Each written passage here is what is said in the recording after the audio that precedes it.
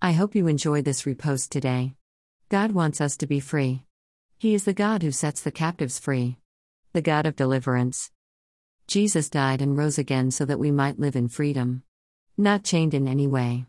The Holy Spirit desires to reveal to us those things in our lives or our mindsets which are obstacles or hindrances to us living fully as Jesus wants us to live. A kingdom lifestyle. The power of the gospel of the kingdom working in and through us.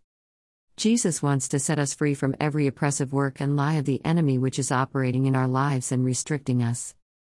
It might be fear, unbelief, guilt, lack of self-belief, unforgiveness, trauma, depression, anxiety, sinful behavior or addictions. There can be many things which restrict our spiritual growth as believers, hold us back and stop us stepping out in faith.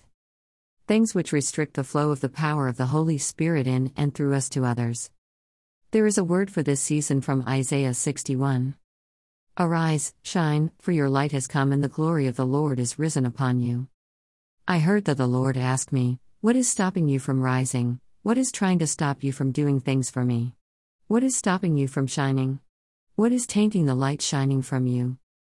In my case it was fear which I didn't even realize was there.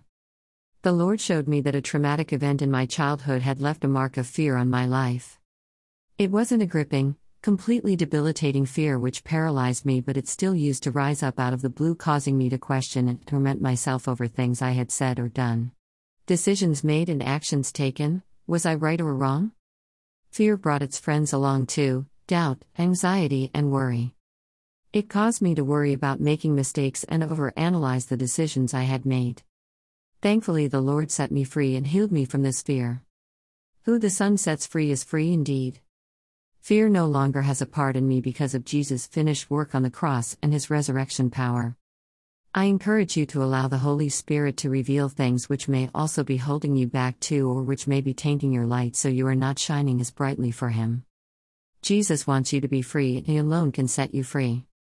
Amen. Folded hands, blessings to you this day.